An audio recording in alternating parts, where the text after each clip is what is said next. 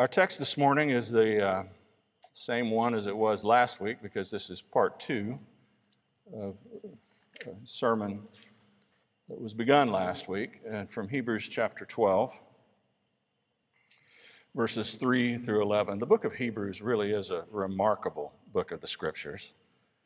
I can't recommend it highly enough, but it's not an easy and accessible book in terms of modern readers, because one of the things the book of Hebrews does is teaches us the New Testament significance of all of those Old Testament laws and regulations and things that we haven't spent very much time reading about. And yet we see the true inward significance, and we see how God has been planning from the beginning to call to himself a people of his very own, to the praise of his glory, who he will bless beyond any expectation. And therefore, how should we live? Well, Hebrews 12 and verse 3.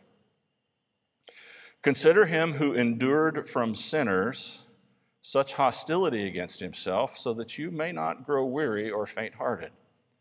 In your struggle against sin, you have not yet resisted to the point of shedding your blood.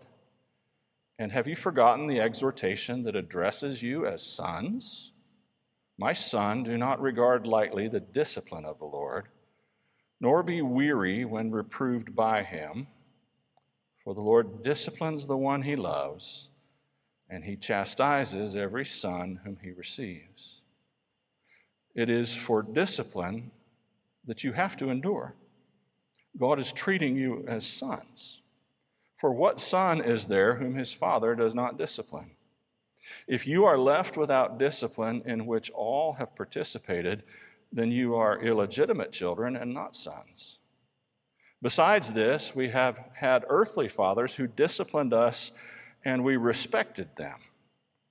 Shall we not much more be subject to the Father of spirits and live?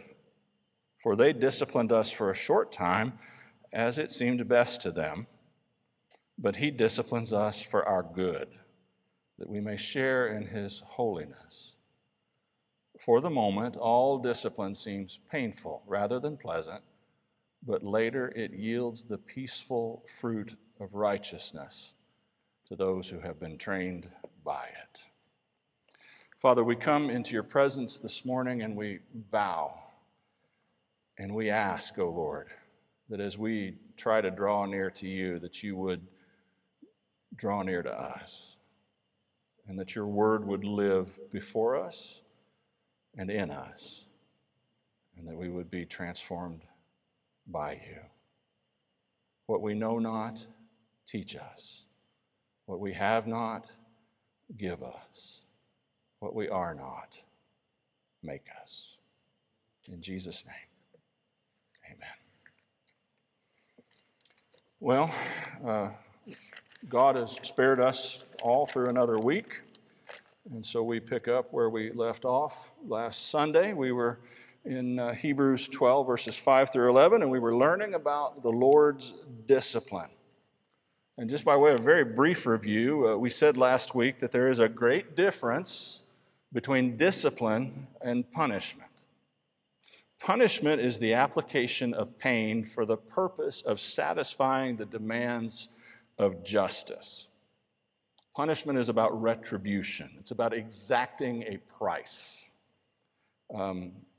It's about receiving a just sentence for crimes that have been forgiven. Discipline, on the other hand, is the application of pain for the purpose of either correcting bad behavior or strengthening weakness. God never punishes the Christian. Never, never. Christ is the one who took our punishment on the cross. The punishment of God leads to hell. That's the function of hell, is punishment. But God does discipline the Christian. And that distinction is extremely important, because when a sovereign God applies pain to your life for disciplinary purposes, he is correcting you. He is not casting you off. And I especially want to emphasize that in light, some of you probably read the New International Version, the NIV, the not inspired version is what I call it. The NIV's unfortunate translation of the Greek word here in Hebrews 12:6 as mastigoi, it renders that verb, he punishes.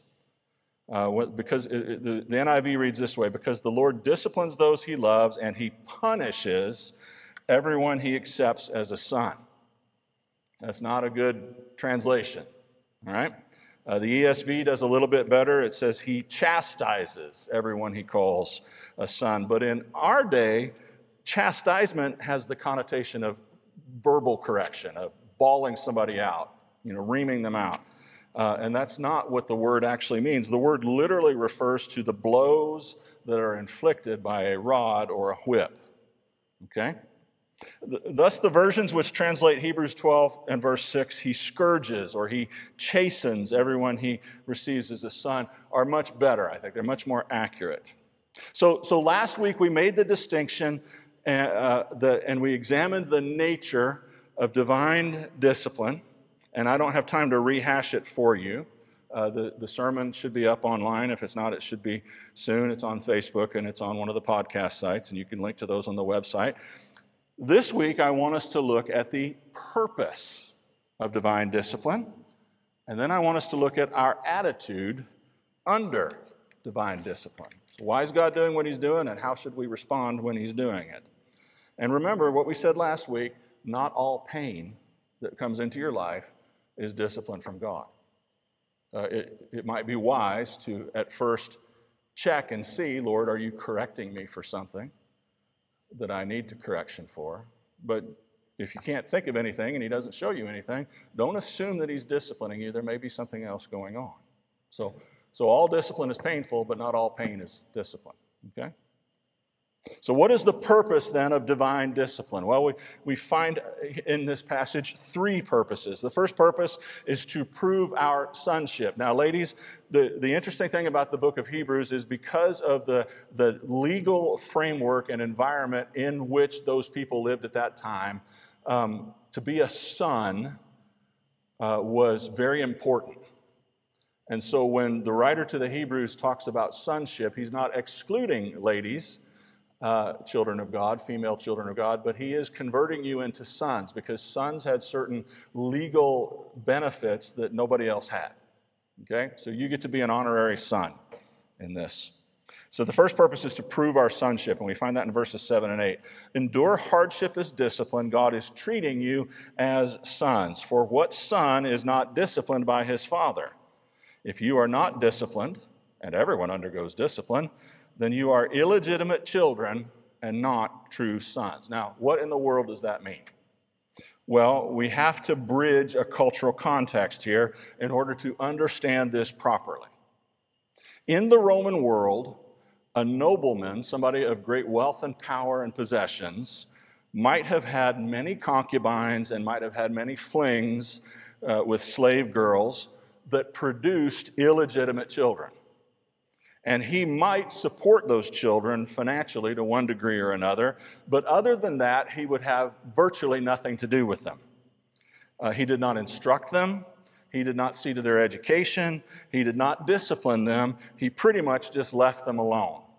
Okay? And all illegitimate children, no illegitimate child could inherit from the nobleman's estate, and he had no rights to his title. He couldn't bear his name. He was not considered part of the family.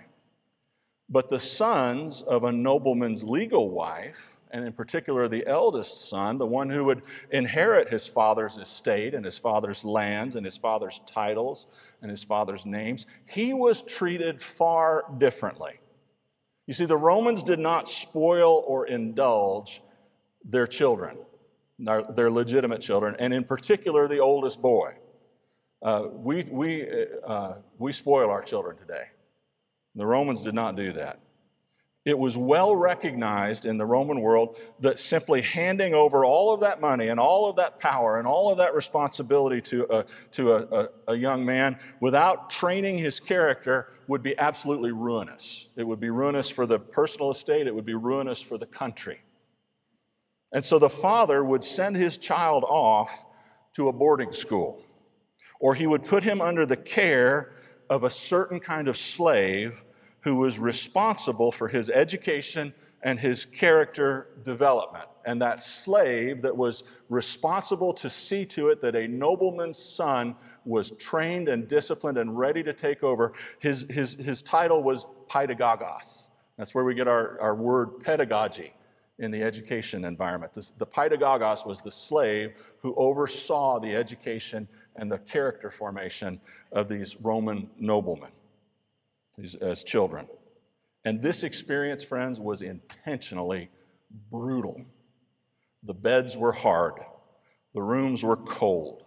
The food was bad. The coursework was demanding. The hours were long. There was physical training every day, including training for combat and horsemanship, and it was practiced, and it was painful. It was not this kind of, okay, we'll all put on our pads and pretend. No, you're going to actually have fights with each other. And you could find yourself as one of these young men regularly being beaten with a stick or with a blunted metal sword by your own classmates. And you were beaten for not answering a teacher's question correctly. Don't you wish you could have that kind of power, Judy? You could just whack, shut up, right? That'd be great. You were beaten for not being somewhere on time, or for being dirty, or for being rebellious, or for not finishing your chores. And Paul alludes to this practice in Galatians 4, verses 1 and 2, where he says, the heir, as long as he is a child, does not differ at all from a slave, though he is master of all. But he is under guardians and stewards until the time appointed by the Father. So what was the life of this young noble like? Paul says it was almost indistinguishable from slavery. Why? To make him fit to receive his inheritance, to make him fit to rule and exercise authority, to humble his pride, to teach him to say no to his appetites, to teach him to look out for the more important things rather than just to amuse himself. Now, can you imagine one of these young men, after a long day of hardship, contemplating the life of his illegitimate half-brother? He would say to himself, I have to do all these nasty lessons. He doesn't. I have to sleep on this hard bed in this cold room while he has a soft bed in his mother's house. I have to suffer all these blows for my bad behavior and lack of conformity while he does and says pretty much whatever he wants. I'm eating bread and water, and he's hanging out at Starbucks all day drinking lattes and eating muffins. I wish I was in his place. And the father comes and says, oh, no, you don't. The father says, all of this unpleasant discipline, all of this training, first of all, proves that you're my legitimate son and my heir. You may not like it now, but when you're all grown up, you'll see that it was a tremendous gift and a pledge of my goodwill towards you. Therefore, endure all of this hardship with patience and let it have its good effect on you. And our loving Heavenly Father puts us through the ringer time and time again, and we cry out, why are you doing this to me? Father, don't you love me? And God, through his word to us this morning, replies, it is precisely because I love you, my child, that you are undergoing this discipline. I am forming your character so that you can be empowered to rule with me forever. For I know the plans I have for you, says our Father, plans to prosper you and not to harm you, plans to give you a future and a hope. And this discipline proves that you are my legitimate child, so let that be a source of comfort to you. Bear all of these things patiently, Let the discipline have its good effect on you. It's forming you in my image, and it is fitting you to rule. Now, is that not a source of great comfort and great hope, loved ones? God's disciplinary hardships are actually proof that he loves you and has saved you. But the converse is also true. If you find yourself going from ease to ease and from apparent blessing to apparent blessing, if your life is the kind of life where the sun is always shining and the birds are always singing and the cotton is always tall, then it might just mean that you're not a true son. And that kind of puts a different kind of spin on the whole name it and claim it, confess it and possess it, Joel Osteen prayer of Jabez type thing, doesn't it? Because those prayers say, in effect, oh God, treat me like an illegitimate child and make my life really nice and comfortable and prosperous. Amen. It's not that we're masochists. We don't enjoy pain. No discipline seems pleasant at the time, the writer to the Hebrews says. It's painful. We don't like it, but we endure it, and we anticipate its good effect. And while we don't long for it, we aren't exactly sorry to see it come, because we recognize that God is training us. So that's the first purpose of divine discipline, is to prove our sonship. And isn't it interesting in our call to worship that Jesus, the sinless Son of God, endured discipline. He learned discipline. And there was no sin in him. So if it's good enough for Jesus, it's probably good enough for you and I. I've already alluded to the second purpose. The second purpose is to produce in us a certain kind of character. Specifically, the writer describes that character as righteousness and peace and holiness. We find this in verse 11 of Hebrews 12. And since the Lord is trying to produce in us through discipline what we have not got yet in sufficient measure, I think it's helpful to look at the opposites of righteousness and peace and holiness. What's the opposite of righteousness? Well, the opposite is unrighteousness, right? It's sin. And when our sins bear bitter fruit, that is either directly or indirectly connected with our sins, then God is disciplining us, and he's using that to cause us to forsake our sins. So, for instance, if you have an affair that leads to the disintegration of your marriage and the breakup of your family and the destabilization of your financial position in the world, and you find yourself lonely and miserable, guess what?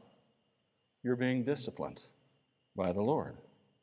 And I bet if you ever, by God's grace, got your family restored to you by a miracle, you'd never have an affair again, would you? It would just take that all right out of you, and you'd say, no, that's bitterness that I don't have anything but any time for ever again. If you made a business decision that was contrary to the Word of God, an express commandment of God in His Word, and it leads to the failure of your business or a tremendous financial setback, that is the Lord's discipline. Obey His Word. It is absolutely true that the Lord has placed the penalty for a Christian's sin on Jesus Christ and has punished him for it, and thus we are freed from that. But it is not, therefore, true that the Lord will not do anything about our sin. He will. And it's His mercy that He does so, and in His mercy, He will discipline us. So if you are contemplating some action or activity that you know is sinful, and you find yourself saying something like, I'm just going to do it, and God will forgive me. I'll say sorry afterwards, and God will forgive me. Be very, very careful. King David can tell you all about that. David sinned with Bathsheba, and the prophet Nathan said, your sin is forgiven. But in 2 Samuel chapter 12, verses 7 through 19, we have this scene where the prophet says, but your sin is forgiven, but the Lord's discipline included the death of the child, the ruination of his family, such that one of his sons sexually violated his half-sister, and then her brother rose up and killed that man, which led to a rebellion against David so that he had to run for his life. And the rebel son, Absalom, was himself killed against David's orders, and it broke David's heart. And David never committed adultery again. But the damage was done. And if you will not deal with your willful besetting sins through prayer and the influence of the Scriptures, then you invite the Lord's painful discipline in your life. And so do I. He's not above, says 1 Corinthians chapter 5 and verse 5, he's not even above killing your body in order to save your soul. He will kill you in order to save you. Secondly, his discipline produces peace. So if we need to have peace produced in us, we must be suffering from peace's opposite. And what is the opposite of peace? Well, it's anxiety. And what causes anxiety? Well, setting your mind on things below, worrying about things like what shall I eat, what shall I drink, what shall I wear. It's the worldly cares that Jesus talks about in the parable of the sower that grow up and choke the word and make it unfruitful. And so what does God do? He sends painful trials to empty us of our self-sufficiency and to cause us to look to Him. This is just exactly what I was talking about before I prayed. My biggest problem, I think, one of my biggest problems, is self-sufficiency. And I'm not trying to be rebellious about it. I just don't know any other way. I've got to learn a new way. And maybe that'll be painful. I hope not, but maybe it will. So he sends painful trials to us to empty us of our self-sufficiency and to cause us to look to him. He knocks our worldly crutches out from under us so that we collapse in a painful, ignoble heap on the ground. And then by his sanctifying grace, he bids us, child, rise and walk. Can I ask you this morning, what is it that you are relying upon? What is it that you lay awake at night dreading the loss of? Your spouse, your career, your assets, your job, your looks, your mind, your body, your children? You are begging God to take that thing away from you so that you will find yourself only able to look to him. But then through that, the Lord will bring a harvest of peace into your life. I once heard a divorced, middle-aged Christian lady named Peggy give a talk, and she had been abandoned by her husband and reduced to poverty. And she told her story, and then she said, "When God was all I had, I discovered that God was all that I needed." And she was radiant when she said that. She was not a particularly beautiful woman, but in that moment, she was one of the most beautiful women that I have ever seen. Thirdly, his discipline produces holiness in us. And what is holiness? Well, it's a complex thing, but fundamentally, it's a separation from that which is worldly and profane and a separation unto that which is holy and righteous and good. So then it follows that if we need holiness, that we are too worldly and too profane. The Christian church today is weaker than it has been since before the Reformation in the Puritan era. We are rich, we are proud, we are soft, we are flabby, we are self-indulgent, we are ignorant of the truths of God, but we are very arrogant in our ignorance. Nobody can tell us what to do. We'll do whatever we think is right. We look a lot like the church that Jesus had John write to in a city in Turkey called Laodicea. And in Revelation chapter 3, verses 14 through 19, Jesus speaks to that church. And he says the following: "To the angel of the church in Laodicea write the words of the Amen, the faithful and true witness, the beginning of God's creation. I know your works. You are neither hot nor cold. Would that you were either cold or hot. So because you are lukewarm and neither hot nor cold, I will spit you out of my mouth." The Greek literally means vomit. "I will spit you out of my mouth. For you say, I am rich, I have prospered, and I need nothing, not realizing that you are wretched, pitiable, poor, blind, and naked. I counsel you to buy from me gold refined by fire, so that you may be rich, and white garments, so that you may clothe yourselves, and the shame of your nakedness may not be seen, and salve to anoint your eyes, so that you may see. Those whom I love, I reprove and discipline. So be zealous and repent. Behold, I stand at the door and knock, and if anyone hears my voice and opens the door, I will come in to him and eat with him, and he with me. Discipline. That's what Jesus promises to the church in Laodicea. We've decided that the best way to reach the pagans for Christ is to become as much like the pagans as we possibly can, and to speak as little of Christ's demands of repentance and faith and holiness of life as we decently can. And that's just what we've done. According to George Barna's book, Growing True Disciples, there's only about 10% of people claiming to be born-again Christians whose lives show any statistically measurable difference to the self-confessed unbelievers. We are, in the words of A.W. Tozer, the best disguised group of pilgrims the world has ever seen. What we need, and what the Lord will eventually send, are disciplinary trials that create holiness in His people. And what is holiness? What does it look like in the people of God? Well, it would look a lot like Christians loving God with their whole heart, soul, mind, and strength, and loving their neighbors as themselves, and particularly the neighbors that are nearest by, like in the pews around you. It would look like a bunch of people joyously obeying the moral law of God as it's expressed in the Ten Commandments from the heart by the help of the Spirit, motivated by gratitude and love and holy fear of our God who saved us. And what sort of disciplinary trials would do something like that? Well, historically, it's been persecution and martyrdom. That's what God has used to do the trick. So maybe we're in for that again.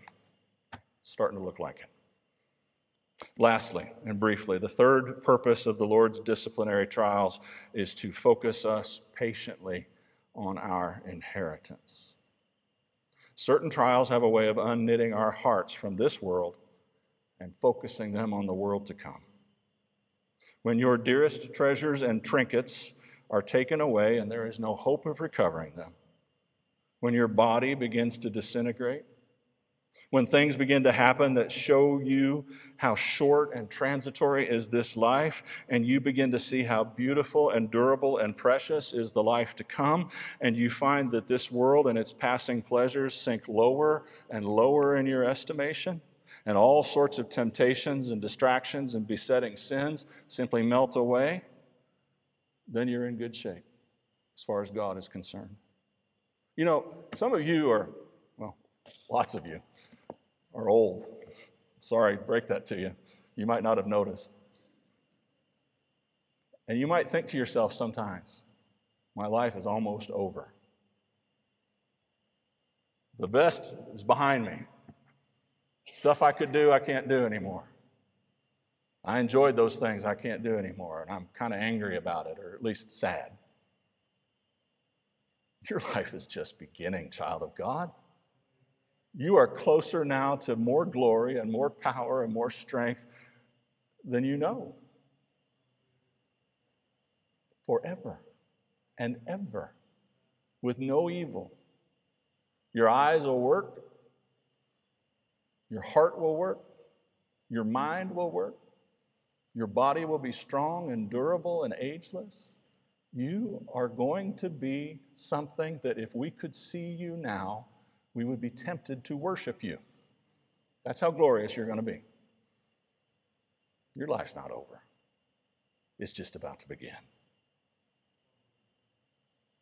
The British school system was modeled on the Roman school system that I described earlier. That's almost all gone now. But it persisted up until World War II. And C.S. Lewis, who's one of my favorite writers, attended a particularly bad and brutal version of one of these British boarding schools. The man who was running it was an Anglican clergyman who was probably insane. He was institutionalized not long after Lewis left the school in 1910 when the school failed, and he died in an institution a year later. And he describes this place in some detail in his autobiography, Surprised by Joy. But he wrote an essay in the 1960s called My First School. And he described what that experience of brutality and discipline taught him. And so with this, we will close. He's talking about the end of the term, when you get to go home. And he says this, and then the end of the term, the little penciled calendar in the desk, 23 days more, 22 days more, 21 days more, this time next week, this time day after tomorrow, this time tomorrow. The trunks have come down to the dormitory. John Bunyan tells us that when the pilgrims came to the land of Beulah, that Christian with desire fell sick, and hopeful also had a fit or two of the same disease. How well I know this sickness. It was no mere metaphor. It thrilled and wobbled inside, passing along the spine with delicious yet harrowing thrills. It took away the appetite. It made sleep impossible. And the last morning never betrayed one. It was always not less, but more than desire had painted it, a dizzying exaltation in which one had to think hard of common things, lest reason should be overset. I believe it has served me ever since as for the criterion for joy, and especially the difference between joy and mere pleasure. Those who remember such ends of the term are inexcusable if ever later in life they allow mere pleasure to fob them off. One can tell at once when the razor edge or the needle-pointed quality is lacking, that shock as if one were swallowing light itself. But one learned even more than that. At the beginning of each term, the end was incredible. One believed in it, of course, as a conventionally religious person believes in heaven. One disbelieved in it as such a person disbelieves in heaven. Consolations drawn from that source availed against the imminent horror of tomorrow's geometry, and geometry was the great flogging subject for us, just as much as talk about heavenly glory avails against a worldly man's suspicion that he is getting cancer. The joys of home were, for the first half of the term, a mere escapist phantom. Theoretically, there was somewhere in the world a place where people had comfortable clothes, warm beds, chairs to sit in, and palatable food, but one could not make it real to one's mind. And then, term after term, the incredible happened. The end really did come. The bellowing, grimacing old man with his cane and his threats and his ogreish facetiousness, the inky walls, the stinking shed which served both as latrine and a storehouse for our play boxes, all heavily vanished like a dream. The darkness was over and the morning had come. That's what's waiting for us one day, and that's what his discipline is training us for. Dear Lord Jesus, we come to you this morning and we ask that you would teach us patience and the endurance of discipline. We ask that we would see it as a token of your love and as a means to instruct us so that we can actually get rid of the things that are separating us from you and keeping us from being what we want to be. Radiant, beautiful, glorious sons and daughters of the King. We pray this in Jesus' name. Amen.